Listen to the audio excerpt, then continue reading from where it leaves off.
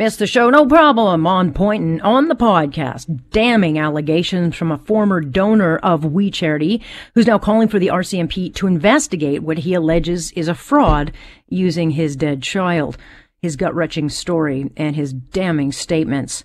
We'll talk about language and how it matters, and we'll talk about the cost of COVID fear-mongering and what it's doing with the mental health impacts and the spike we're seeing in these health issues. And 15 years later, Caledonia is still in the grips of a standoff that keeps getting kicked down the road. What is the solution? Let's get talking.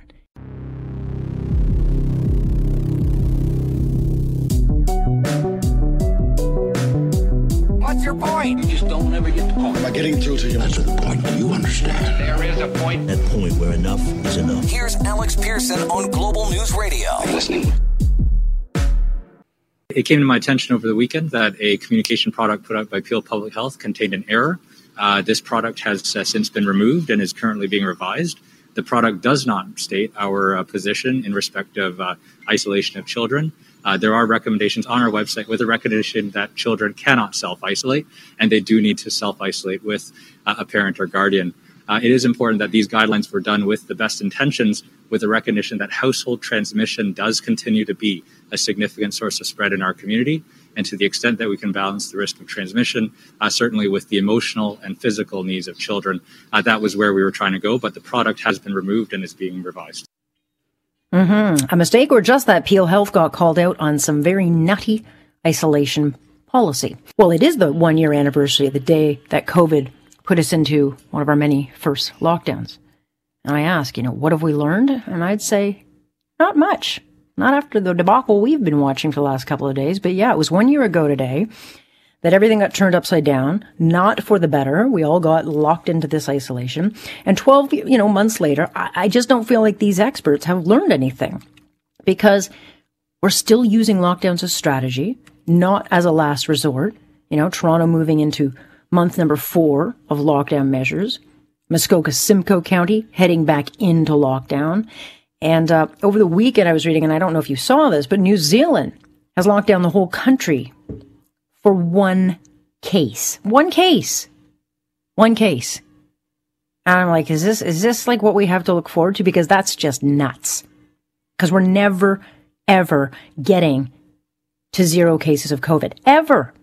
So what, we like locking down every time it flares up? Or maybe at some point will these experts learn to live with this, like every other coronavirus we now live with? But what Peel is now calling a mistake does not add up. It's pretty clear to me that they're in full-on damage control.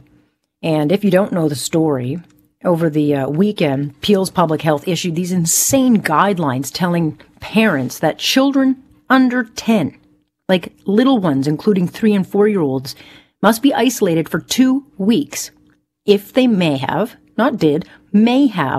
come into contact with someone who's tested positive for COVID.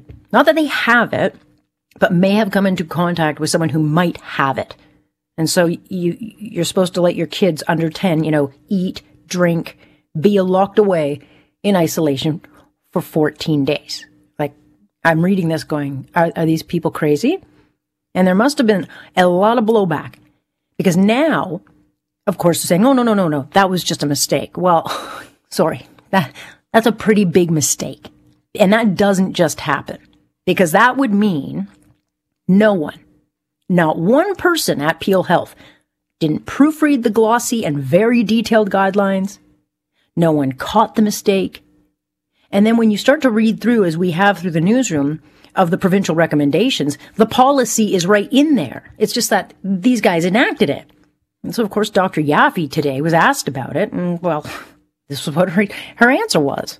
I mean, we know that if somebody may have COVID-19, or they've been a close contact of somebody with COVID-19, we would like them to be isolated for up to 14 days, which is the maximum incubation period, because they may develop the infection and become infectious to others.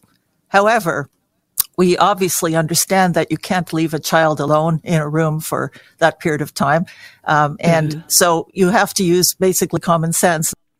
Well, Well, apparently Peel does not have common sense. And apparently, I think we're being lied to, because I literally just spoke to a mother who tells me that in December, her 11-year-old daughter, a grade 6 student in the Toronto board, was told that she'd have to isolate alone for 2 weeks because someone may have potentially come into contact with someone in the class. Now, thankfully, this mom had the brains not to lock her child away, and good for her, because then Toronto Health called 2 days later and said, oh yeah, no, this is not a concern. Good Lord. What genius at the science table thinks it is in any child's interest to be locked up alone, by themselves, with no human contact for 2 weeks? Like, honestly. And we are talking children who have no symptoms at all. I mean, did they actually expect a 5 and a 6-year-old to, change their own pull-ups? You know, put themselves to bed day after day? It's nuts. Any parent who has a little kid knows that they cling to you like a moth to a flame. So, policy, even remotely close to this, I think is lunacy, which is why I think public health is now in damage control. But they are saying now, well, you should still isolate with one caregiver for 2 weeks. And the same policy then allows others in the house to go to work. I mean, hello? I can't circle that square. It doesn't make much sense. But parent or not, I mean, 2 weeks of isolation, I think is abuse.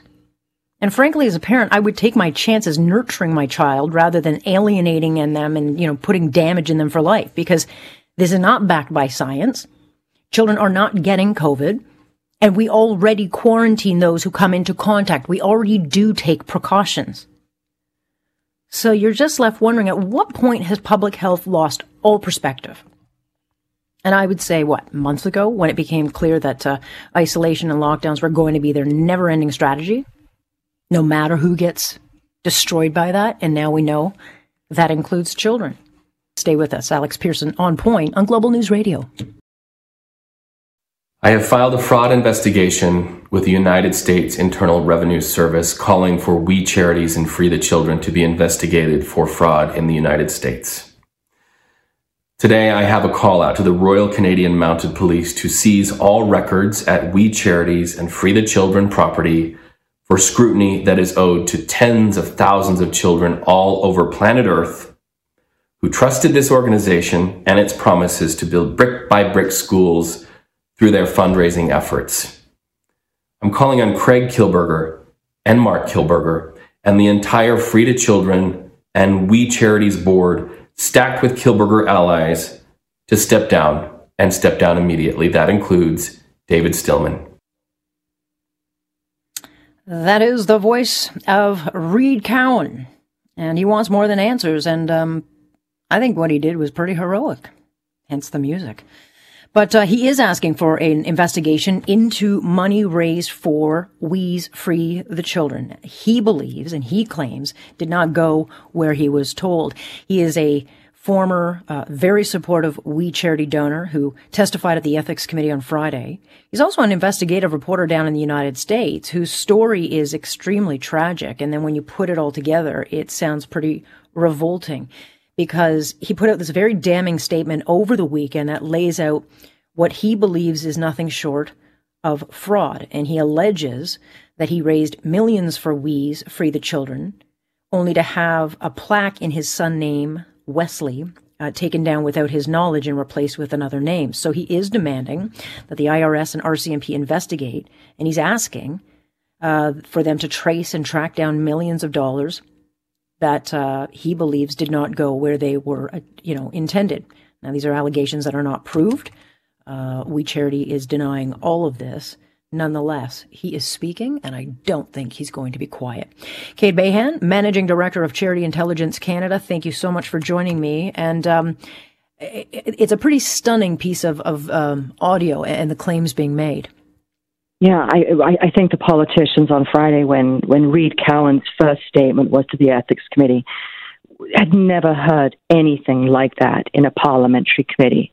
It was on your seats, so emotional, and such detail, such granularity in his experience that just it replicated what so many people have said over the years, but he says that he has the evidence. As you say, he's an Emmy Award-winning investigative journalist whose son died in a tragic climbing frame accident. And he thought about, how can I turn my pain into purpose? He thought about creating his own charity. He'd seen We Charity on the Oprah show. He reached out to We Charity. He explained who he was. He explained that he's a high-profile anchorman in Utah, and he's got very powerful billionaire connections. And Dalal Al-Wahidi, who is the CEO of We Charity, said, "Don't start your own charity. Fundraise for us. Have your supporters mail us the checks, and we will give them a complete accounting." And so he raised, there was this big, back then in 2007, We Charity's campaign was Build a Brick. And this was in the States, and it was also in Canada. And they were saying for, $12,000 US, if you raise that amount of money, we will build a school in Kenya. And so he went to Kenya, and he was there for the opening of the school in the name of his child. And then to find there's out, video of him on the ground, and he was so proud, and he presented this to the children because he knew that he said, "I'm giving you a piece of my child." I mean, it was to the core of his pain. And he was so impressed. He then came back to America. He did TED Talks. He fundraised for We Charity. And it's likely that he brought in millions of dollars to We Charity to sort of go out and build schools in Kenya. And so for him to read in December this report in the U.S., because here in Canada, we've been in the headlines since July. Americans have not been following these developments. And America is the engine. $30 million a year comes in from America into Canada, into We Charity. So you can shut down We Charity Canada, and it's the American engine that's going to keep it going. So he read a report in December that it was an inside joke at We Charity staff that the plaques should be Velcroed because they were swapping them out so often. And he looked into it, and sure enough, the school that he had fundraised for that had his son Wesley Cowan's name on had been swapped out, he says, 2 years after, so in 2009. So all the time he was fundraising and telling people about how great We Charity was, he was not aware that the schools he was fundraising for. Anyway, he just raises so many. Where did the money go? How many schools were built? I mean, there were these marketing claims. What happened to the money? And the math just doesn't add up. The numbers don't add up. And no, they don't. These are especially since allegations. They are serious. I mean, Charlie Angus has now said that he's written the CRA and RCMP to support the investigation. He claims he raised enough money to build 24 schools. So he's wondering why was I told only 4 were built? And he also alleges, and this is where it gets into the really revolting, the allegations that the Kielburgers were fundraising off of his little boy, which, if true, is disgraceful. And at no point had they even told him that the plaque on the school didn't bear his child's name. And Kate, people in this country have turned away from this story like it's over.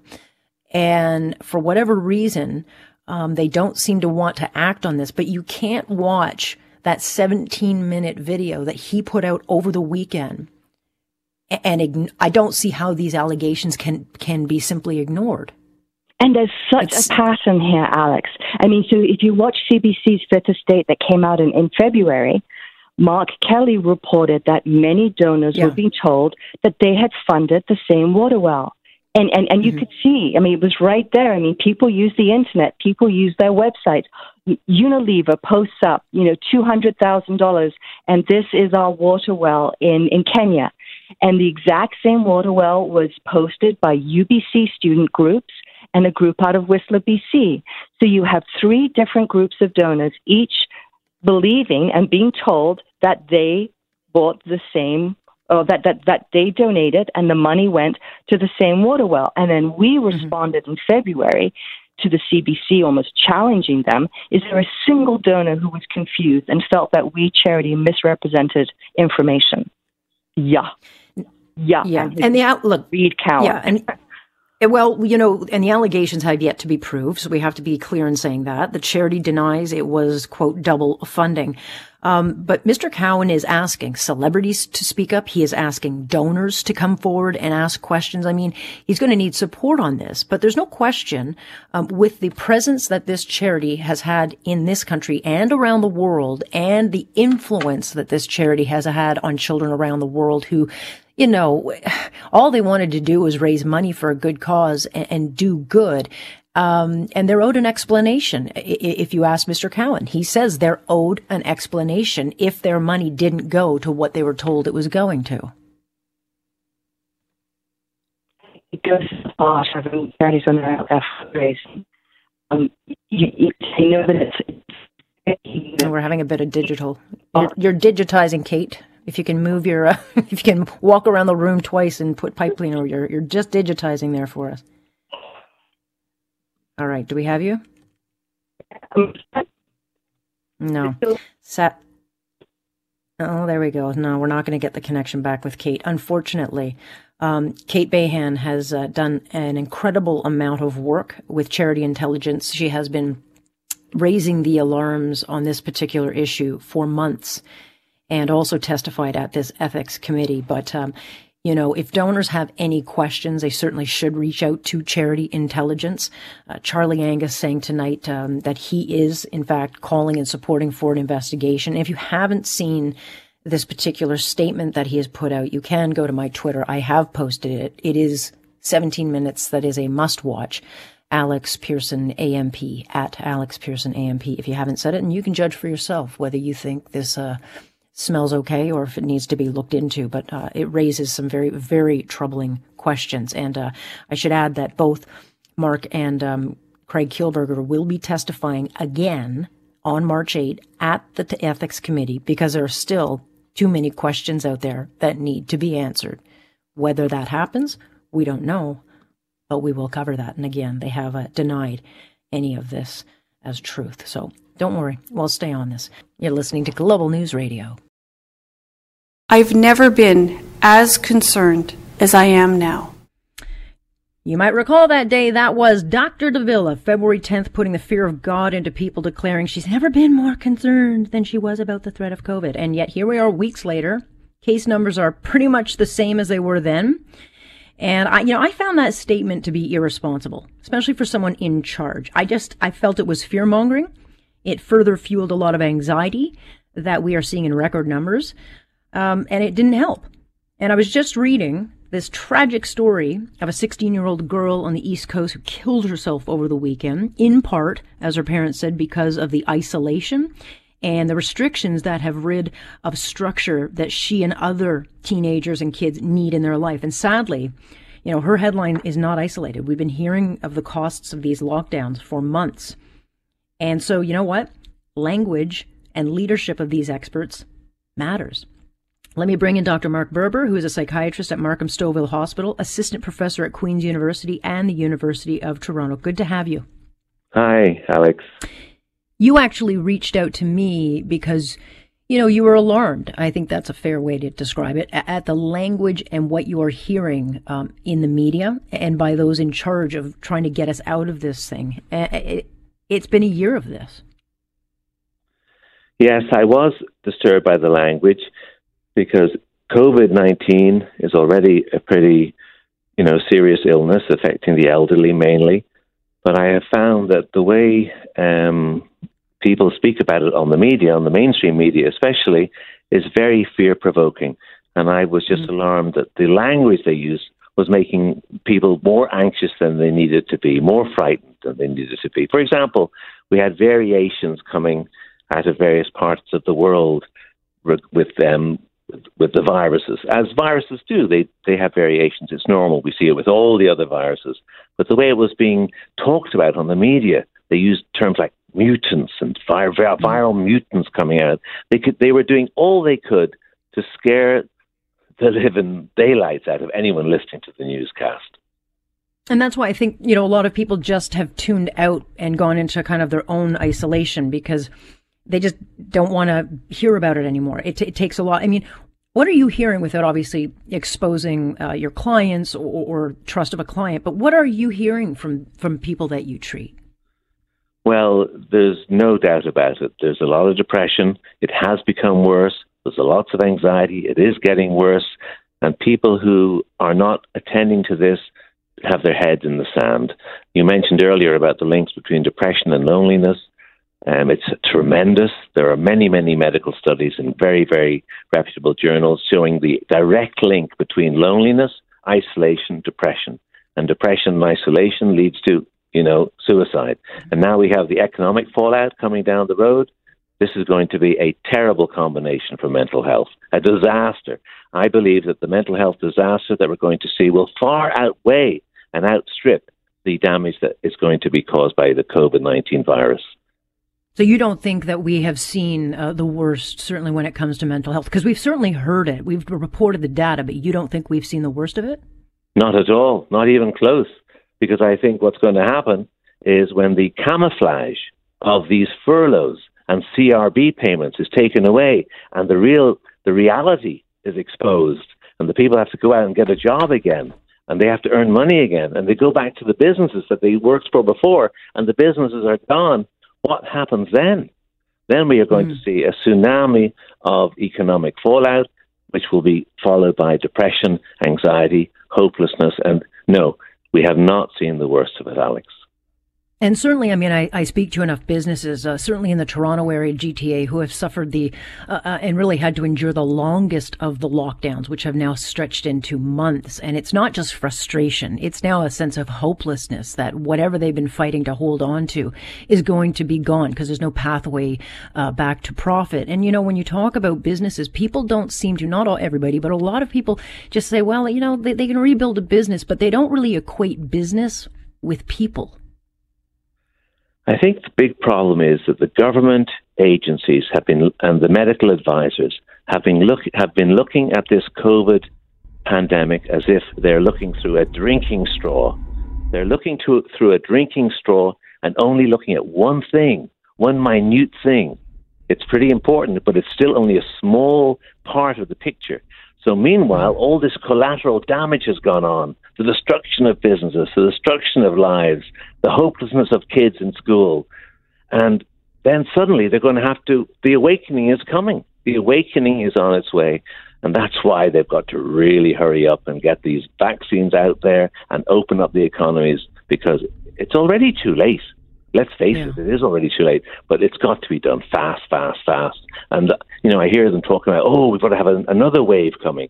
I think that's why you say people are tuning out. Enough of the wave talk, enough of the mutant talk. Let's get the people back to work, get them vaccinated, protect the elderly, and get the world going again. That's what we need to do. Yeah, Peel got itself into trouble and backtracked on it when they put out guidelines saying that children who have been exposed, don't have COVID, but just have been around someone, be locked up in their room for 2 weeks. That was anyone under the age of 10.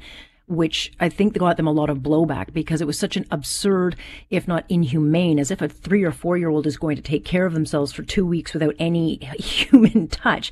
And now they're saying, well, we're just saying, okay, even with one caregiver, they can be isolated for 2 weeks. If I isolated myself with my son for 2 weeks, not only would I lose my mind, but I know he would lose his mind because as much as he loves me, children who are not showing that they're getting this illness, it can't be locked up for 2 weeks. I mean, that is, doing a damage, I think, that will stay with them for life. And so these policies that are being put out may sound like they're smart, but I think they're doing more damage. The policies are all based on this ridiculous, uninformative, inaccurate, misleading test called the PCR test. The PCR test, this polymerase chain reaction test, is not fit for purpose. It was never invented or created by Dr. Mullis, who won the Nobel Prize for inventing it. It was never designed to do this type of testing. PCR testing is part of the problem. There was just a successful lawsuit in Lisbon, in Portugal, where they sued successfully the government for using these PCR tests and locking people up. They were actually locking tourists from Germany up in Portugal. The PCR test has to stop. This mass testing, which is very expensive, of healthy people is ridiculous. PCR test, if they say it's positive, does not mean in any way that that patient or person has an infectious virus. It means they may have had an infection, an asymptomatic infection 2 months earlier. The PCR testing is a major part of the problem. It's misleading the government. We have to stop all this multiple PCR testing. Without stopping this PCR testing, and it has been called the PCR pandemic by some, we'll never get away from this cycle. But there's also the strategy, and I'm concerned because New Zealand over the weekend shut down the entire country over one COVID case, to which I was like, are we insane now? I mean, if we're going to shut down entire economies for one case, which seems to be the strategy of choice here in this country, certainly in the GTA, we will never be open again. We cannot get to zero cases. It would be literally impossible, even if vaccinated. It's impossible to get to zero cases of COVID.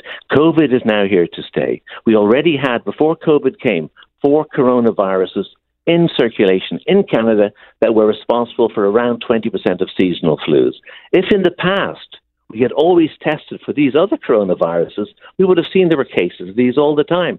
I'm telling you, Alex, we have to stop all this case finding. It's ridiculous now. If you want to do those testings, you do it in very, very special circumstances. For example, nursing home attendants, people coming into hospital to looking after sick patients. But this idea of people lining up to have PCR tests is absolutely for the birds and should stop. We will never have zero COVID. We've got to learn to live with the disease. We've got to protect the elderly and the vulnerable, get people vaccinated, and stop this mass industrialized PCR testing. It's not the way to go. Nonetheless, hopefully someone in charge will hear your words and listen to them, because there are a lot of people like you now speaking out, thankfully. But question is, are any of them listening? I appreciate your time very much. I know you're busy these days. Thanks, Alex. That is Dr. Mark Berber. There you go. And there is a growing voice in the medical community who say exactly what he does when it comes to lockdowns and these measures taken that are so draconian, but they ignore all the collateral damage, including the destructive mental health issues that we are seeing and obviously going to see more of. Stay with us here, Alex Pearson on Point, and this is Global News Radio. Over the weekend, Sunday to be exact, we marked another anniversary. This one, the 15th year since the town of Caledonia found itself in the grips of a standoff between certain activist indigenous groups and land developers at the infamous Douglas Creek estate. And a standoff that has calmed over the years, but certainly has never really ended. And over the weekend, barricades did come down from the last standoff, which was at a different subdivision project that heated up last July. But the tensions will flare up again because this is an issue that's never actually been solved, and no one has really stood up against the unrest, which has left really the people of Caledonia living in this never-ending series of unknowns of what might be coming next. MPP Toby Barrett, of course, is the local there, and he knows that area better than anywhere. He joins me now. Good to have you, sir. Yes, good to be here. Thank you. You know, it's quiet now, but safe to say it won't last. I mean, is Caledonia a forgotten town?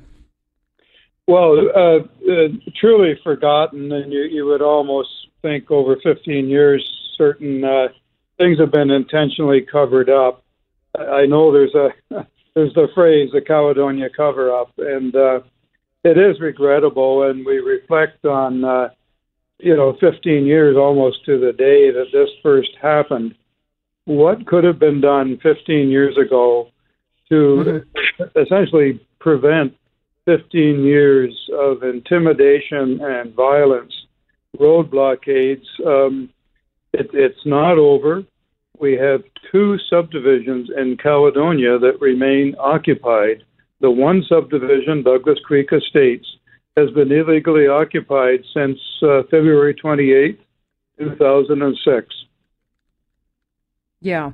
And the Liberal government under McGuinty, I mean, they made it go away by paying for it to go away, but that didn't solve the issue. What it did was throw money at it. But again, it led to, I think, almost an enabling of certain activist groups, who I don't think speak for all Indigenous groups to keep the fight going. And there may be legitimate claims in certain cases, but certainly those who live in Caledonia, they never know when, maybe when they go out that the main roadway will be closed down, when barricades will be put up, or when a plot of their land might be taken over. And that's just a reality and has been for almost 2 decades. Down our way, we're rural, small town Ontario. We don't ask for much from government, really, and particularly in Caledonia. All we ask for is peace, order, and good government. We understand, we all agree on guidelines, on laws. That's really the success of our way of life. And when laws are allowed to be ignored, or let alone when the law is almost intentionally put in the hands of local people, it never ends well. No, because it never ends. And for the last, it's out of sight, out of mind. And certainly in COVID, everything is out of sight and out of mind. But for the last, year, certainly since last July, Caledonia has been dealing with this latest protest, which stopped construction at the Mackenzie Meadows subdivision. And they renamed it the 1492 Land Back Lane. And all sorts of things have happened, including, backhoes being put across the road to stop traffic. But major roadways have been shut down. And this protest has really kind of consumed the area. I think what has now developed into the symbol of these road blockades adjacent to these occupied subdivisions is a school bus that was stolen from a church parking lot. It was dragged across to the road and inserted in a trench that was dug by an illegal, a stolen excavator, essentially. That's now the symbol of Caledonia, and why people would support that kind of activity. It's, I think everybody's ashamed of what's gone on, particularly in the last 4 months. The roads are open now after 4 months. The CN rail line down to the gigantic Stelco steel mill and the Imperial Oil refinery will very soon be open to that kind of transportation. But to allow the main thoroughfare of a small town in Ontario to be blocked by a stolen school bus for 4 months, I don't know. I haven't seen this kind of stuff anywhere else, really. And there is a new class action lawsuit, and that was prepared by a local lawyer on behalf of Caledonia business owners and residents, and they're seeking an unspecified amount of damages. And obviously, the government you're involved in is named in it. Senior OPP management named in it, and they're talking about the theft and damages caused by protesters who they believe have been ignored. And so, where does this go? We have to go into the courts again to try to settle something that really needs a solution and not to be kicked down the road again. Yes, there's a number of precedents have been set where it has ended up in court. There was a previous Caledonia class action lawsuit, 10 or 12 years ago, for businesses and for residents who were affected by this, and that was a successful class action lawsuit, and those who were affected did receive compensation. And so what is the solution in your mind? I mean, you have been in that area for decades. You know the issue better than anywhere. But how do you get a solution where it's very, very difficult to get all sides at the table and then have those sides agree on anything? We're at the stage now where I don't think anyone will step forward and say, look, I've got the solution. They would be laughed out of town. We have tried. All sides of this issue have tried for 15 years to come up with solutions, with resolution. There's been several years of failed negotiations. As far as any direction or solution or resolution, it really lies on our cherished institutions of government, of the court system, policing. These institutions have served us well for hundreds and hundreds of years. Mm-hmm. So we have these systems in place, and we do operate under the rule of law. Everybody agrees to our system of a very successful system that we operate under. And if there's any solution at all, it just goes back to relying on enforcing the rule of law.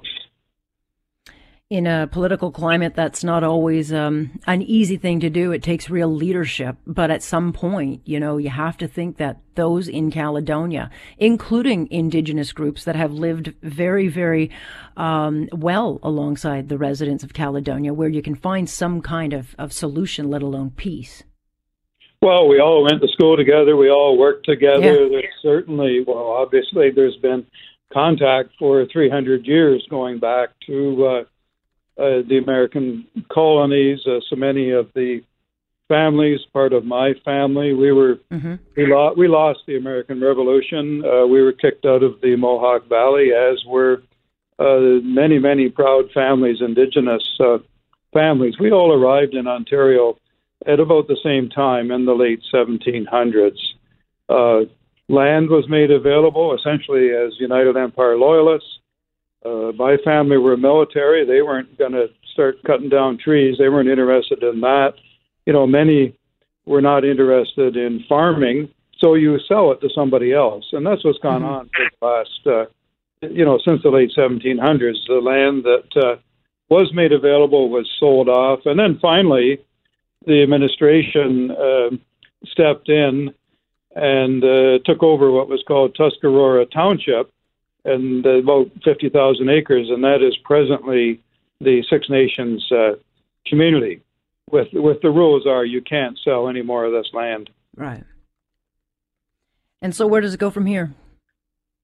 I feel that if the law, the laws are there, the laws are adequate in my view. Perhaps they could be improved. We've certainly seen in this past year, we've seen the shutdown of railroads, roads, and pipelines elsewhere in Canada under the Shutdown Canada movement. One response to that was found in Alberta, where they brought in Bill 1. About a year ago, Jason Kenney passed Bill 1, which upped the penalties for that kind of destructive behavior, and much of that was, again, as a result of the Wet'suwet'en on the Coastal GasLink pipeline project out west. So sure, you can toughen up the penalties, but the fact remains we still have the court system, and the present government, I'm a Ford government MPP, we have taken a different approach than the previous government. We honor court orders.